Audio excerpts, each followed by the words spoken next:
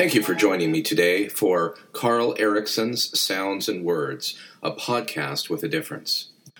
Our guest today is Professor Meg Rowland from Concordia University. She is also a former professor and academic advisor of mine from Marylhurst University, not to mention our European guide. Welcome. Thank you, Carl. When did your fascination with the legend of King Arthur really begin? Well, when I was young, I read a series of books by Mary Stewart, who some of your listeners may be familiar with. She wrote The Crystal Cave and This Rough Magic, and they were just wonderful. They were her kind of novelization of aspects of the Arthurian legend. So I loved them as a kid, but I didn't really ever think about pursuing anything to do with the Arthurian legend more than just as an interested reader until I went back to graduate school. And actually my plan was to go back and to study Thoreau and American nature writing. I'd been working for the Audubon Society. And I was required to take a class that was early literature period. And I wanted to take a medieval literature class, and I loved it so much that I just stayed with it from then and went on to complete my PhD. Wonderful. So, sources like Geoffrey of Monmouth's written historical account seem to suggest that the Arthurian tales are rooted in historical fact. Do you believe they are more fact than fiction? Well, I think there's some good people to read if you're interested in that question. One of them is Jeffrey Ashe, A-S-H-E, I think, who's written quite a bit about the possibility of historical Arthur. And when he first started, his research, a lot of people poo-pooed the idea of it. But I think what I take away from his research, at any rate, is that there's a historical basis for King Arthur, not the King Arthur exactly as we have it in our fictional stories. And even Geoffrey of Monmouth, I should say, is a history writer, but there's a lot of poetic license, you might say, in his story. He's writing for a particular audience, and he's crafting the figure of King Arthur to appeal to the Norman nobility that are now ruling England. So he has some agenda of King Arthur that he is trying to emphasize. So it is by no means a specific history. But about it more generally, I think one of the most interesting things that's happening about the history of Arthur right now is the archaeological project that is happening at Tintagel, which is on the west coast of England. And it is the fictional site, or at least the site associated most closely with where Arthur lived conceived and Merlin's magic with all of that. And then the work they're doing there is just so interesting because they are finding various archaeological objects that suggest that area, rather than just being like a Celtic stronghold against the invading Anglo-Saxons, actually was really involved in trade with the Mediterranean. They have found, right in that period, AD 450, AD 650, that it seems to have been a really vibrant trading center. And there's some objects that seem to have come from the Mediterranean, etc. So the whole point of that is that in terms of the historical Arthur, there certainly were, as this example of Tintagel tells us, there certainly were communities that were actively engaged in trade and that were pretty wealthy. And also, in some of the more historic sites associated with Arthur, like Glastonbury, there seems to have been some kind of a settlement and a powerful lord. So I think, or warlord, I should say. So I think there's some basis for where those stories come from.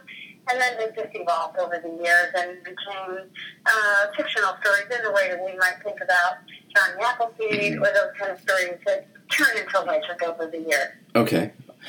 The PowerPoint presentation for your OMSI lecture, The Search for the Holy Grail, highlights 5 literary sources for the legend of King Arthur, ending with Thomas Malory's contribution in 1460. Are there many other additional sources that shed light on the king? Well, specifically, you mean on the historicity of the king, or just the legend in general? In general. Oh, okay. Well, there are a lot of sources. Maybe you could itemize those. I can't remember. You're from the PowerPoint, so can you rename those, and then I'll make sure to add any to that? Sure, I can go ahead and pull PowerPoint back up here. It may take just a second. While that's coming up, are there any references within Shakespearean plays concerning Arthur? Sure. And I might just say one of the great sources, really, of the Arthurian legend begins with who you mentioned, Geoffrey of Monmouth. He's one of the earliest tellers of the story of King Arthur as a really powerful military leader. So there's that story. There are also many sources from the French, and I don't know if I mentioned them, but there's the stories of Chrétien de Troyes from the 12th century that were very public French versions of the story. And then there are the Vulgate cycle, which are popular stories that are sort of episodic and loosely related. And then there are also additional English sources, the Alliterative March Arthur, the Stanzaic March Arthur. So those are some additional sources that I should add to whatever was there. And then you asked me, what was that last question that you asked me? Or did I answer that? Actually, I've got the PowerPoint up, but why don't we, let me just follow up on one particular area of interest. Are there any allusions to the legend of King Arthur within the Shakespearean plays? Oh, that's right. That's what you asked me. Not really. It's interesting. Shakespeare was such a user, if you will, of great stories and especially histories. But for whatever reason, or at least that we have, I mean, who knows if we had all Shakespeare's plays that were ever written. Right. But for whatever reason, he really doesn't tackle that story. Maybe by the early modern period, the popularity of the King Arthur legend had really waned. Mallory's writing in the mid 1400s, 1460, 1465, and the book is printed in 1485. And that's sort of the last big Arthurian moment for a while. It becomes popular again, of course, in the Victorian period. And even after Mallory, Lincoln de Bourgh, subsequent printer, late 1490s, he prints Lamont Douglas. So it continues in some popularity. But Shakespeare wrote in the late 1500s, early 1600s, and I think it just wasn't as popular at that time. Yeah. Or somehow he felt maybe it had been done. We don't really know, but we don't have any major story. One little exception to that is that you have some figure in the play Cymbeline, which picks up on an aspect of the Arthurian story, the Roman War account, and it has some attributes of that story. Okay. But in terms of King Arthur himself, nope, we don't have anything from Shakespeare on that. Okay. You have a wonderful quote from your original presentation. It's a line written by Norris Lacey in The Grail Quest and the Search for Arthur. And the quote is, "The quest has one of its purposes to provide the very narrative space within which adventures can occur." Can you expand upon the significance of that short passage? Sure. I mean, I think the idea is that the quest, as people like Carl Jung have talked about, the quest is really not so much important for whether or not there was a historical Arthur, but for the way that it kind of addresses a very human interest in the idea of adventure or the idea of the development of the self, really, which is what the Grail Quest is about. It's a spiritual quest. It's a quest for deeper understanding and experience, spiritual experience. So I think the story kind of provides us, as Norris said so beautifully, that space for these adventures to happen, because in the framework of the quest, all manner of experiences and encounters happen. So I think the part of the popularity, at least early on, of the story was that within that framework, a lot of smaller stories could be told. And one thing that I will say to students sometimes is, we can compare it in some ways to the whole Star Wars story, because they start out kind of in the middle, and they proceed, and then there's prequels and sequels, and then there's extra adventures.